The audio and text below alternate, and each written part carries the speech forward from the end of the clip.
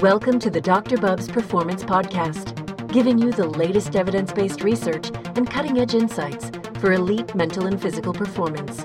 He's connecting you directly with the world's leading experts and coaches. Here's your host, Dr. Bubs.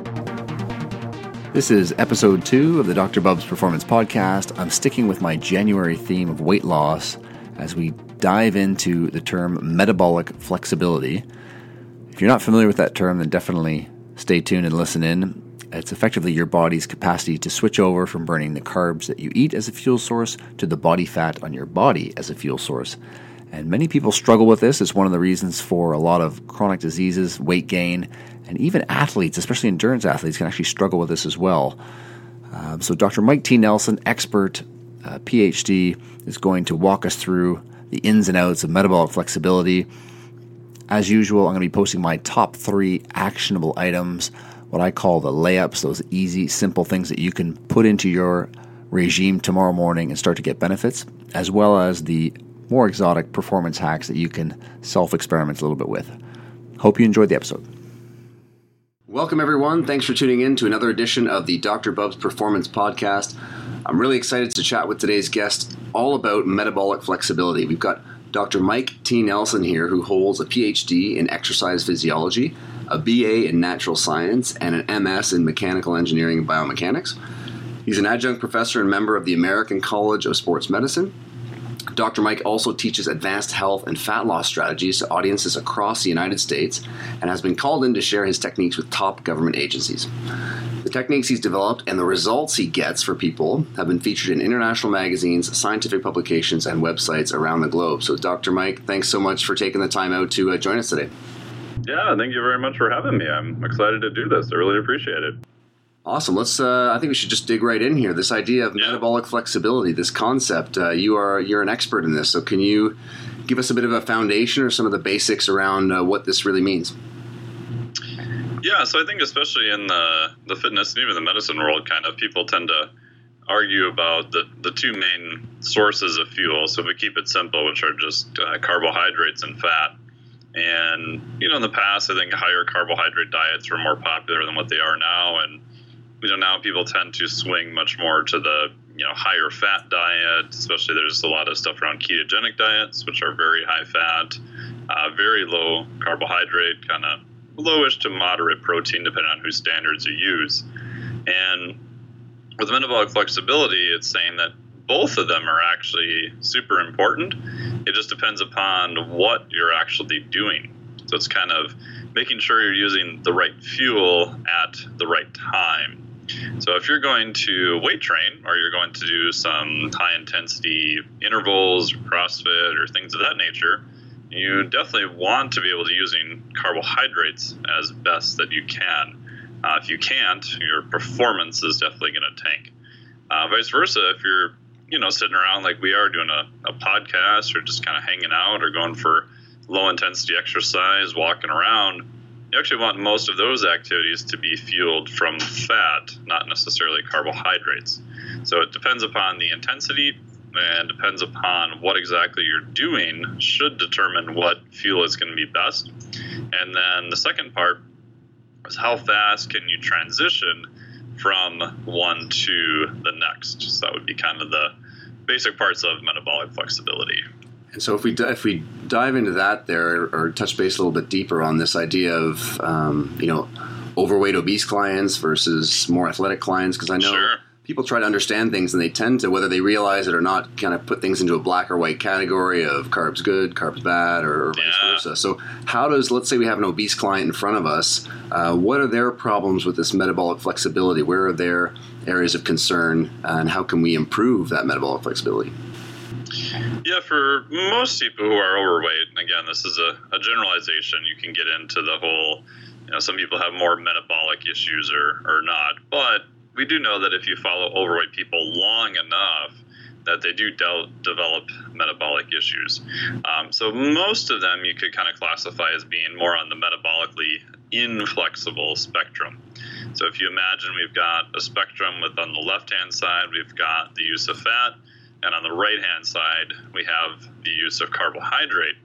They tend to generally drift more towards the right. they tend to drift more towards staying in that using carbohydrates all the time.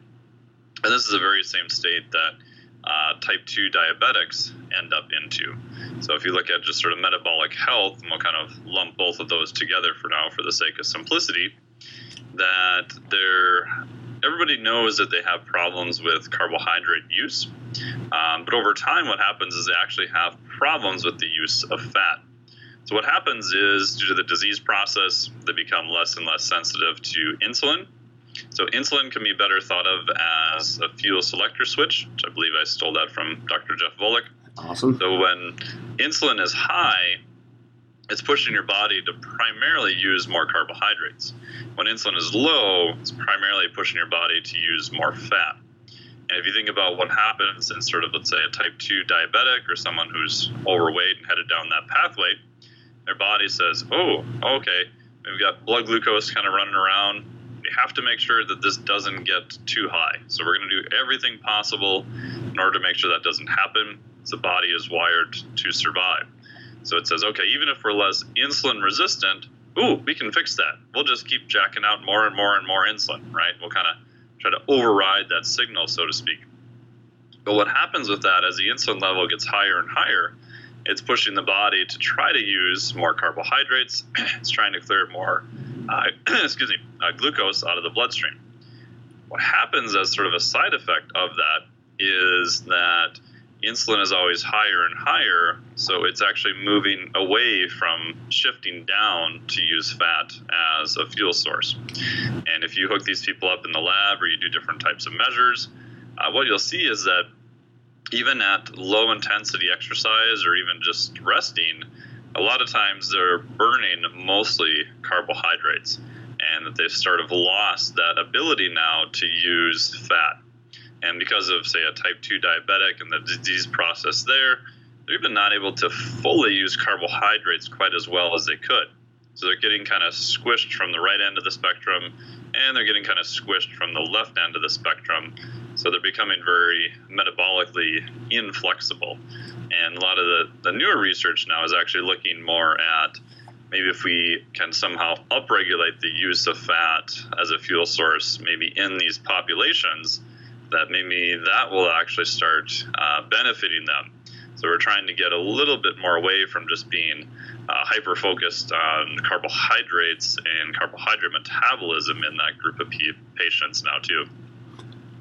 That's perfect. I mean, for doctors or practitioners, trainers at home listening, I mean, this is where you typically get, very overweight, obese clients. They wake up, they have a bowl of cereal, glass of orange juice. Their total caloric intake might look okay or even low compared to their size, but, speak to a little bit of that in terms of, the high carbohydrate breakfast and even the constant snacking through the day, what that would do for this person who's, metabolically inflexible.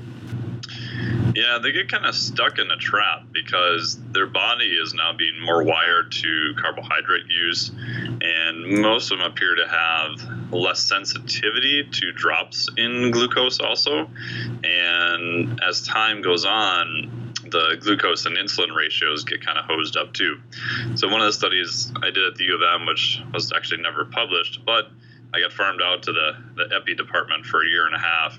When they were following up the epi study they did with an actual more randomized controlled trial.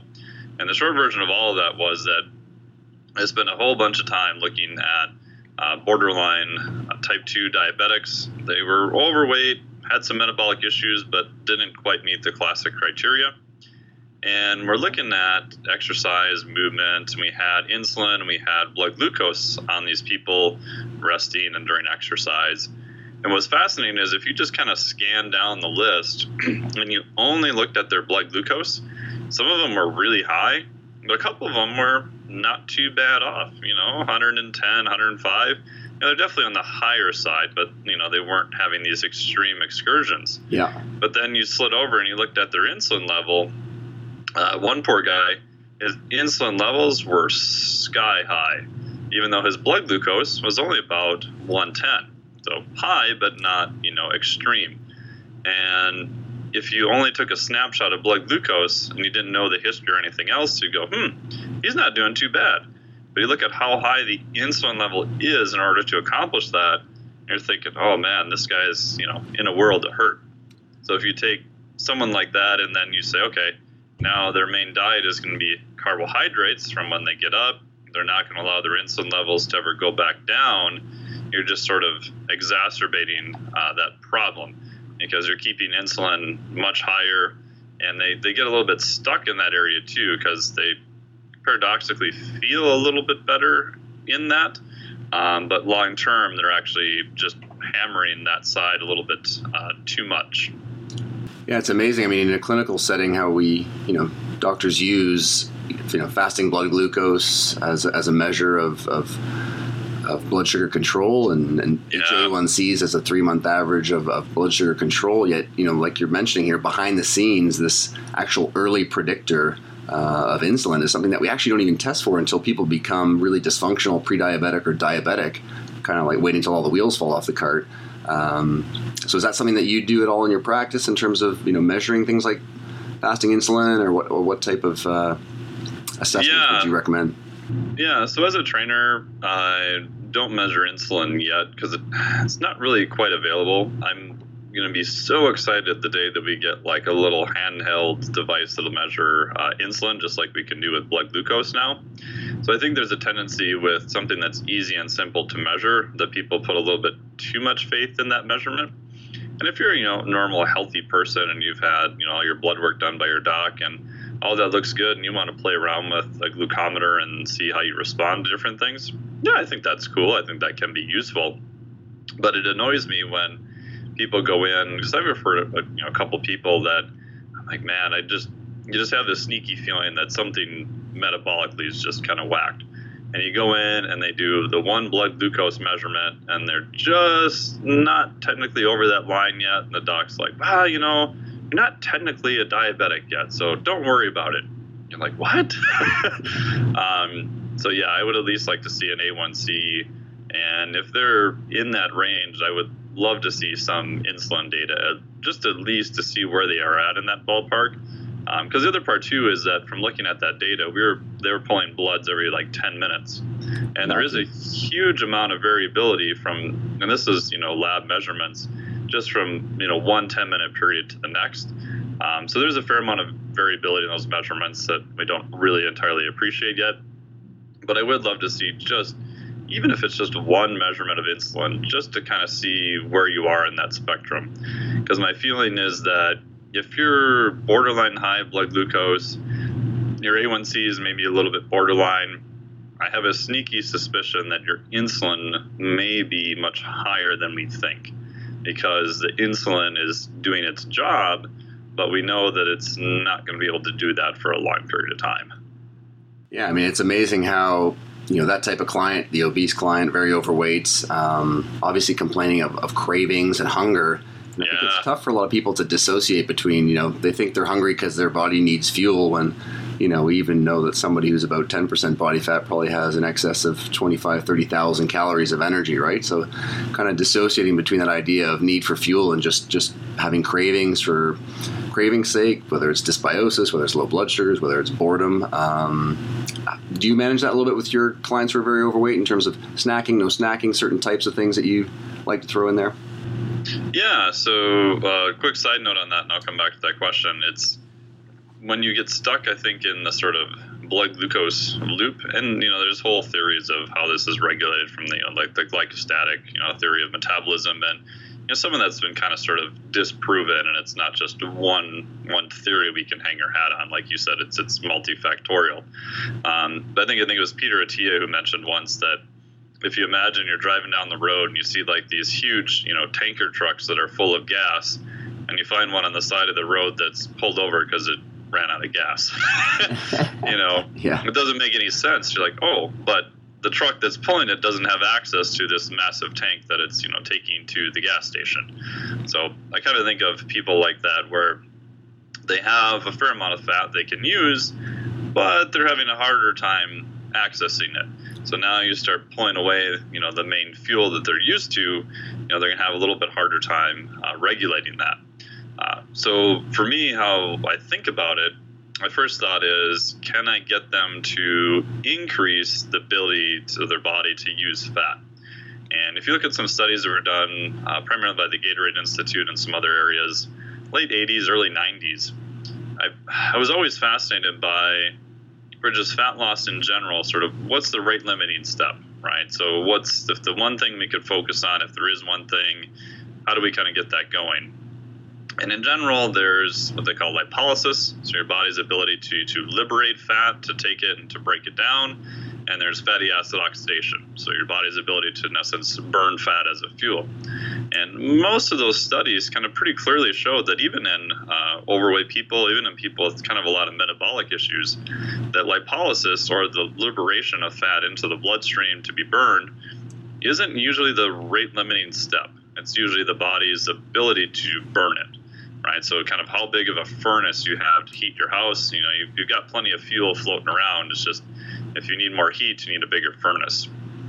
And going down that pathway, I'm a bigger fan of using some periods of fasting, but in this population, I think you have to be pretty careful with that because they're extremely intolerant to it. So my preference is just to take 1 day a week, and I've done this in healthy people too for performance reasons, and just push out breakfast by an hour or two, right? So if you always get up every morning at 8 o'clock, and you have your orange juice and your bagel, and you're absolutely hell-bent on not changing that, you don't want to add protein, you don't want to do anything different, Gotcha, yeah. right? Because the other option is I'd have them substitute some type of protein for that. But a lot of people, it's that whole habit thing, right? Oh, man, you know, I get up every morning and I have my bagel, my orange juice, and my coffee, and, you know, that's my morning breakfast all the time. I'm like, okay, so you can still have your morning breakfast, but instead of even at 8, could you eat it once a week at 9 or maybe even 10? So next Monday, could you have that at 10 o'clock? I don't care what you do the rest of the day. And most of the time, they're like, oh, you know, I can just wait a couple hours. Yeah, you know, I could probably do that.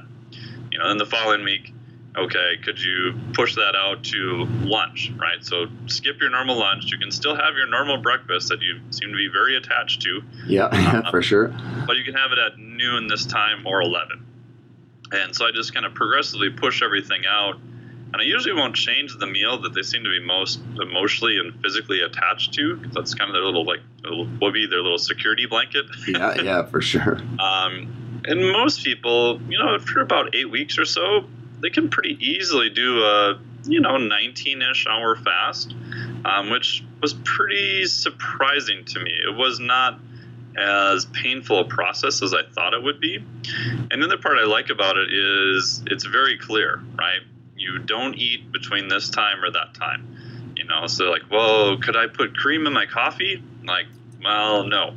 Oh, but fat doesn't have an insulin release, and so I can put half a stick of butter in it. And like, no, just no calories, keep it simple. And so I think that kind of black or white issue, which is very rare in nutrition stuff, I think helps them with compliance. And then I look at how do they feel at their first meal. If they feel like they're going to gnaw their arm off and they overeat, well, then obviously we went a little bit too far. We'll pull it back a little bit. So the reason for that I like too is that from a physiology sort of metabolic standpoint is if I exclude exercise, because trying to get them to do exercise, that's a whole other argument. What is sort of the biggest metabolic hammer I can get to try to push their body's ability to use fat? And I think fasting does that real nicely, because when you fast, your insulin levels are going to go down lower and lower and lower. And healthy people, they'll kind of bottom out at the bottom of that curve at around 18 hours. Metabolically deranged, that may be a little bit longer. We don't have much data on that. So whatever level I can get them to that's lower, that's definitely going to push them further down that spectrum to upregulating the use of fat and upregulating all, the enzymes and everything from the mitochondrial and possibly biogenesis, all these other things. And it appears to be works pretty well.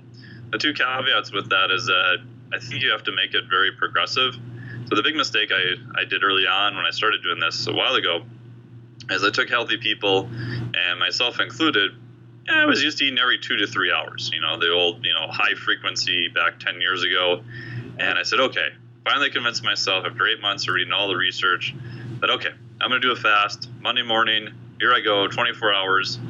I got about 14 hours into it, and I was hating life and hungry, and I think I destroyed 2 Chinese buffets at that point. And those 24-hour fasts are definitely, it gets you kind of past that halfway point, doesn't it? Yeah, and it was brutal. I'm like, this is the stupidest thing ever. And then I realized, I'm like, oh, wait a minute. I'm used to eating when I'm awake, every 2 to 3 hours. So it'd be like someone coming into my gym and they'd be like, hey, I've never deadlifted before. I'm like, that's okay. Let's start at 405. Exactly. If you don't make it, I'll just yell at you to try harder. That's that key point of just pushing people beyond their capacity, whether it's nutrition or training or whatnot. Yeah. It's a key part. Yeah. So unless you're Andy Bolton, the weight's probably not coming up on your first try. So I think just keeping it progressive and anecdotally it appears to work. There is more and more research coming out on that. There's Dr. Verde has done a lot of stuff on alternate day fasting and other methods. And in general, although the research is pretty muddy in that area, compliance is usually pretty good, which that actually kind of surprised me. I was not expecting that. Yeah, I mean, I'm amazed. There's kind of 2 key parts there that you sort of touched on. One of them is that people sort of fail to realize that they wake up early in the morning or whatever, 6:37, they have their first bite of food, and typically they're snacking or eating all the way until their last bite on the couch at the end of the day. So the eating window becomes this like 18, 19 hour marathon. So shrinking that is a really easy win, which like you mentioned is a great way to really improve that metabolic flexibility. And the other one, which you sort of touched on as well, is even if we can either change that breakfast a little bit to reduce carbohydrate intake, or even sometimes with like an intermittent fasting style, almost remove all those bad options completely. It's amazing how people find it's much easier than they think when at the outset they were almost thinking they might be, chewing their arm off, or nobody in their office is going to want to hang around them because they'll just be, so irritable and in a bad mood, etc. Yeah, and the other cool part is that during that time, and I typically have them do it like once a week, they also realize that, if I'm a little hungry, I'm not going to die. And why am I hungry? Oh, wait a minute. I was hungry at 8, and now I don't eat again today until 2, but I wasn't hungry from 10 until 1. So sometimes I'll have them, just record little notes. And I'm like, well, what were you doing between 10 and 1? Oh, I was busy doing some work, doing some other stuff. Oh, so you kind of distracted yourself and you weren't that hungry. Yeah. So what does that kind of tell you about different cues you may have with hunger? You find a lot of times it's, it's stress, it's habit, it's not as much of the physiologic hunger per se. I've even gone as far as to have people, if they have, one cupboard they hide all the chocolate or cupcakes in the house or whatever, just take a little Post-it note and stick on the outside and then just write, are you hungry? So you have to ask yourself if you're actually hungry before you eat anything. And it's amazing, even just those small pattern interrupts for them to go, oh, no, I'm just doing this because I want something sweet. Exactly. That's a great cue, because I think even in medicine, we're really bad. The medical community has really driven this home in people. Of like, if you don't eat every 3 or 4 hours, you're just going to collapse and fall over and into a heap on the sidewalk. Like, it's really amazing how we've ingrained in people that they need to eat every 3 or 4 hours, and if they don't, bad things will happen. And like you mentioned, most people after 10 minutes realize that that sensation went away, and now I'm off and running at my desk or whatnot. Yeah. Now, if we shift gears a little bit and go from someone who's an obese, very metabolically inflexible client, 30, 40, 50 plus pounds to lose, to maybe just an overweight client, that 15 pounds or so, whose insulin sensitivity is sort of, moderate to maybe good. Where does that play in now in terms of the metabolic flexibility? Are there strategies around when they're not training or training that would help to enhance that fat burning capacity or metabolic flexibility? Yeah, so with that group, they're usually a little bit more tolerant to do exercise, so I focus more on that with them. So I'm a big fan of just people getting up in the morning and just go for a fasted walk. You get into the whole fasted, cardio, is that the best for fat loss? And you probably know Dr. Brad Schoenfeld's the only person who's done one chronic study looking at that. Yep. And in that particular study, which, all studies have limits and it's one study, did not show any difference with that, but it's a pretty short study too. But I do like them exercising at low intensity in a fasted state. Also for the mental benefits, most people just feel a lot better. purely anecdotally, but they do appear to make better decisions during the day about food. They appear to be a little bit less stressed, and you're actually tapping in a little bit to the body's use of fat as a fuel. Terrific. And then on the other end of the spectrum, and it's usually easy, right? Just get up, walk out your door. I could do that. That's part of the appeal, isn't it? Like the easiness of some of these things. I think sometimes that's what we miss in some of the studies of the other habits that it dovetails into, of people not being afraid to not eat anything, go for a walk, or do some light activity. So that's a great point. Yeah. And on the other end of the spectrum then, so that's kind of a little bit on the fat metabolism side. And on the other end, for weight training, I'm a big fan of having them consume some type of carbohydrate pre and possibly post. If I had a choice, I would definitely do it more pre. Reason for that is that is going to push up insulin levels, and that's actually what we want. We want to drive the body to use more carbohydrates at that point. Most people generally report that they feel better. RPE on exercise, so radiant perceived exertion, usually goes down a little bit. And I think that in that group, they tend to not look at performance during exercise. Gotcha. They tend to be very fatigue orientated. Oh man, I went to the gym and they just crushed me, and that was great. And I left and I crawled out of there on one leg, and I hopped to my car, and it was awesome. Like, okay, well that may be okay, but how did you do? Like, what did you do? Have you? If you do this week in and week out, week 9, are you doing more than you did in week 1? I'm not sure. But week 9, man, I left. I was destroyed. I think that's a great point for trainers out there listening as well, because sometimes they get, whether you're so busy and so many clients or whatever else, but sometimes weeks can fly by. And, are you looking back to make sure if you're doing that type of training with your client, are they actually fitter, or are you just annihilating them through every session? That's but you prefer to have that pre-carbohydrate for that group. Now, is there like a piece of fruit or just starchy carb, or what are some of your go-tos there? Yeah, so I'd like to use a little bit higher GI index, which I don't know if I trust the GI index anymore, but I do find that just from a pure digestion standpoint tends to go better with them. Yep.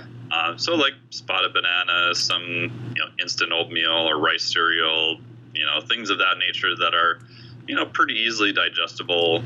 If they're in a real big hurry, I'll have them use like a whey protein and something like Vitargo, so some type of carbohydrate that's kind of rapidly absorbed. Yeah. I've had people even just drink that on their way walking to the gym, and 20 minutes later they're fine. Yeah. So a lot of times it's more of a convenience. If you're using whole food, which I definitely like, you're looking at more, for most people, 90-ish minutes, probably an hour and a half, somewhere around there before, sometimes an hour, and it all varies. Some people can eat a whole bunch, go lift, and they're fine. Other people can't eat for 2 hours, or they just feel nauseous. Yeah. That's a little bit on how they feel. And then I have them track their performance. And most people tend to do better at that point. And then also most people we forget. So if we look at all the studies on timing, you can go back and forth about arguing about is there a timing effect or not. But people forget that in the timing studies, right? So the classic study, when the first one's done, was by Paul Cribb. So they had a creatine, carbohydrate, and protein solution.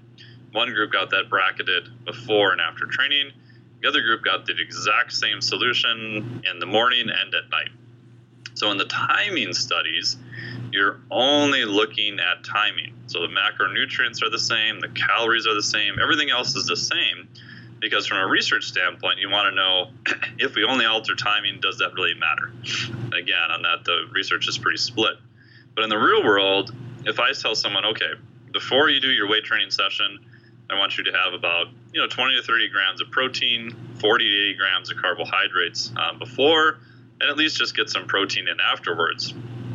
That's usually an additive process, meaning that they probably ate breakfast, maybe they ate lunch.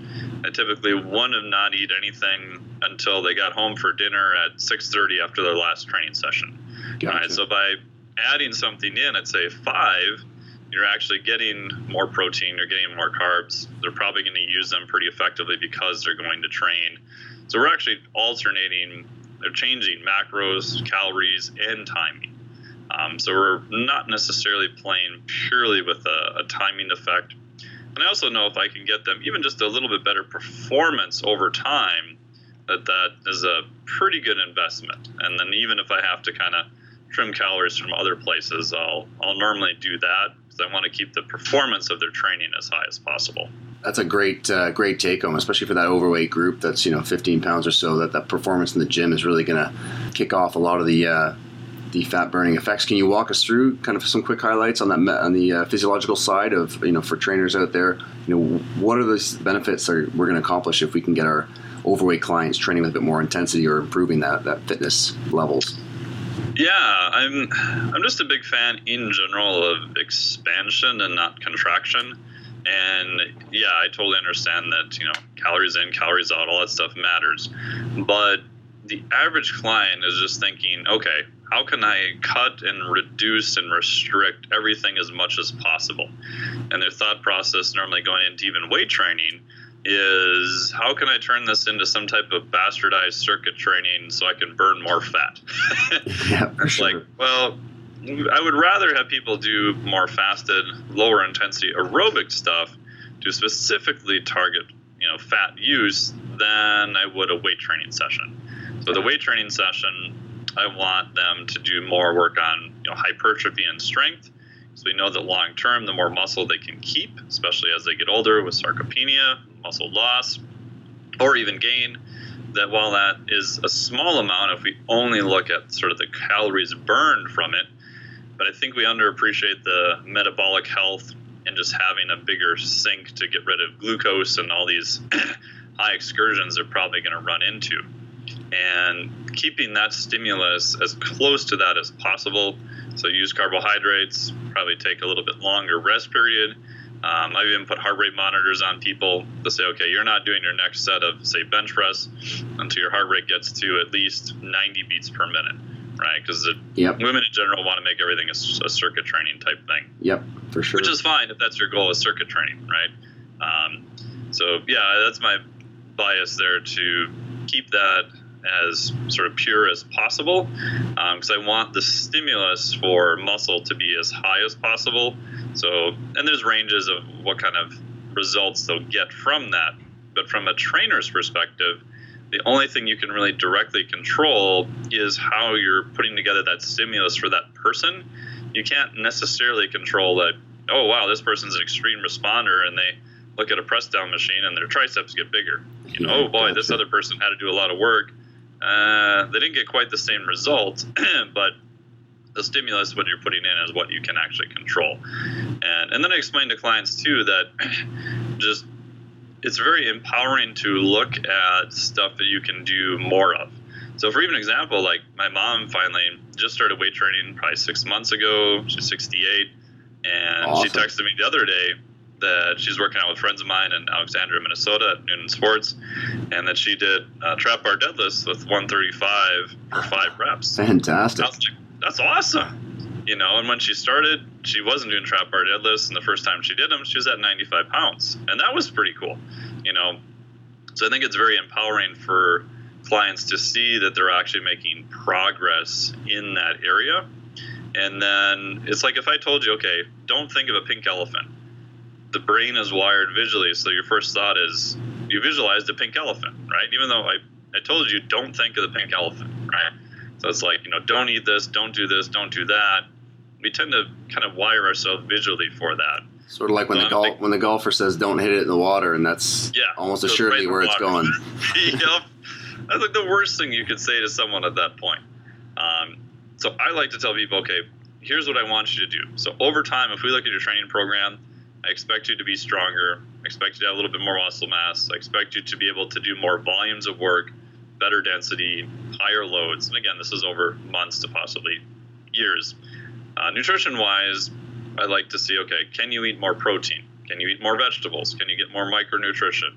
And by doing those things, a lot of times you kind of push out all the other stuff, which works much better than telling someone, hey, dude, just stop eating Oreos.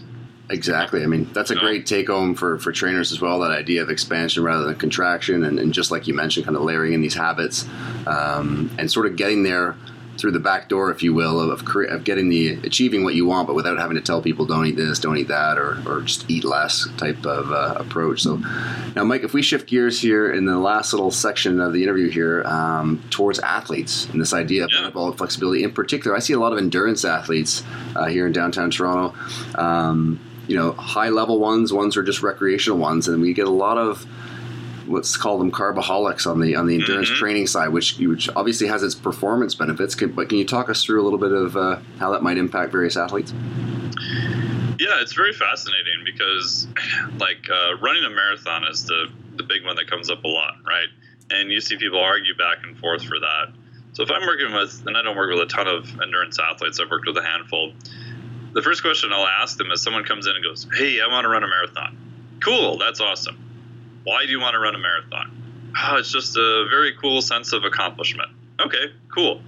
Are you doing it for any body composition reasons? And most of the time after him and Han, most people will generally say, well, yeah, I do want to lose some weight.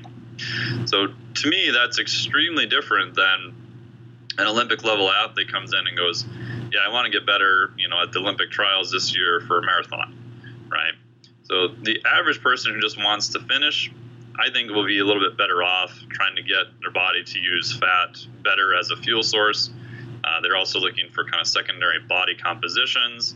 It has also benefits if, they miss a feeding station or whatever, and, just from a pure metabolic health of getting their body to upregulate the use of fat. However, if you look at someone who's running an Olympic time or in that range marathon, maybe that might benefit them a little bit, but their race is almost entirely fueled by carbohydrates to a high degree because they're running really freaking fast. Exactly, yeah. Even though it's a marathon, comparatively speaking, they are running extremely fast. So if you look at the studies that's done on that group of people, it is mostly almost all carbohydrates. I would make an argument, though, that may be costing them from a metabolic health standpoint. For sure, that idea of performance and health not necessarily being down the same road, right? Right. So my bias is if they're not at an elite level, I do like to have them train for some period of time, just trying to get the use of fat as high as possible. The caveat with that is that I do not want to compromise their ability to use carbohydrates, though. And I really don't want to see their times drop that much. Gotcha. So if they're doing long duration, tempo runs, long, slow distance, I will prioritize those mostly and titrate carbs back to get that to be primarily fasted without compromising the time or the pace that they want to hit for that. And then their faster runs, those would be all fueled by carbohydrates as much as I can cram down their throat. Great. So I do want to see them have at least a little bit of balance because, again, everything ends up being the extreme, right? The average person reads that and goes, oh, Joe Bob is an Olympic level runner.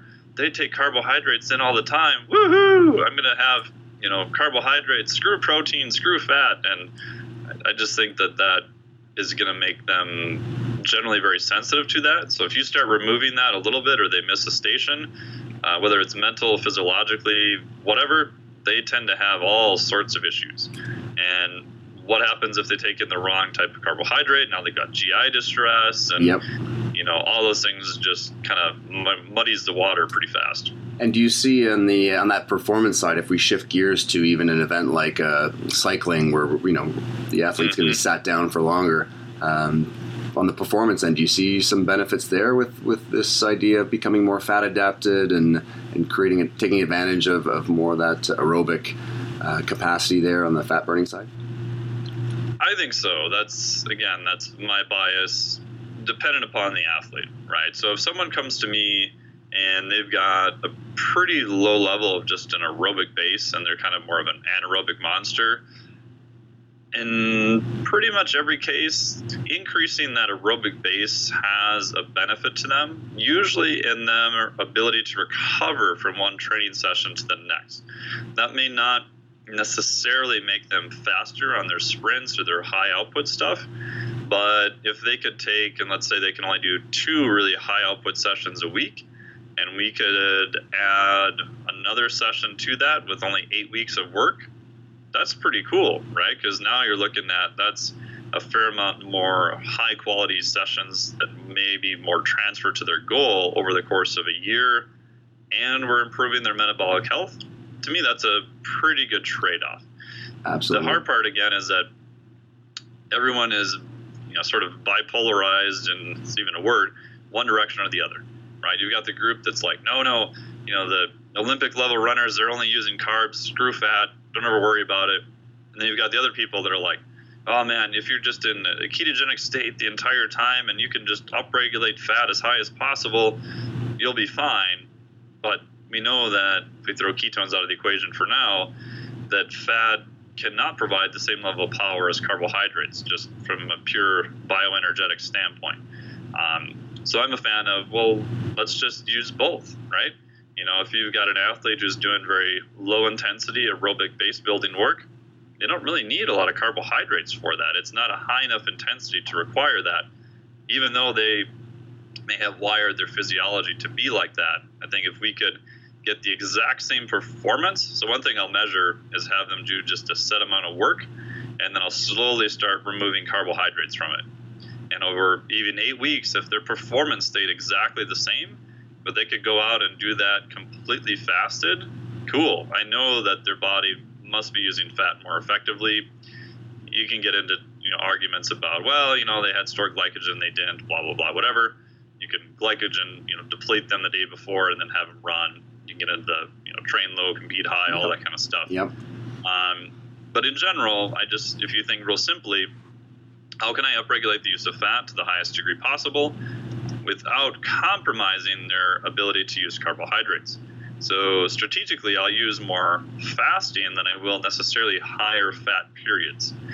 So if you look at people put on like a ketogenic type diet, super high fat, it can screw with like the PDH enzyme changes that then kind of inhibit your body to completely use carbohydrates to the full degree. Gotcha. So if you take someone who's, let's say, oh man, I'm upregulating my use of fat, I've been in ketosis for 4 months, and before this big race, I'm just going to put all my carbohydrates back. Boom, I'll be metabolically flexible. I'll use both, and it'll be amazing. Not that simple, right? No, a lot of those people fall on their face. Well, it's interesting too because they've lost the ability to fully use carbs. Gotcha. That's a really great take-home point. And I was just going to add there, it's interesting how ancestrally in places like France, if you go back, decades and decades, getting up in the morning, having a couple of espressos and going for some of these longer intensity rides was just kind of what they did. And very common. Before mountain rides, they would have a bigger, lunch meal and go out. So it was almost, without knowing perhaps what they were really doing there in the, 50 years ago, 60 years ago, it's a very similar approach there.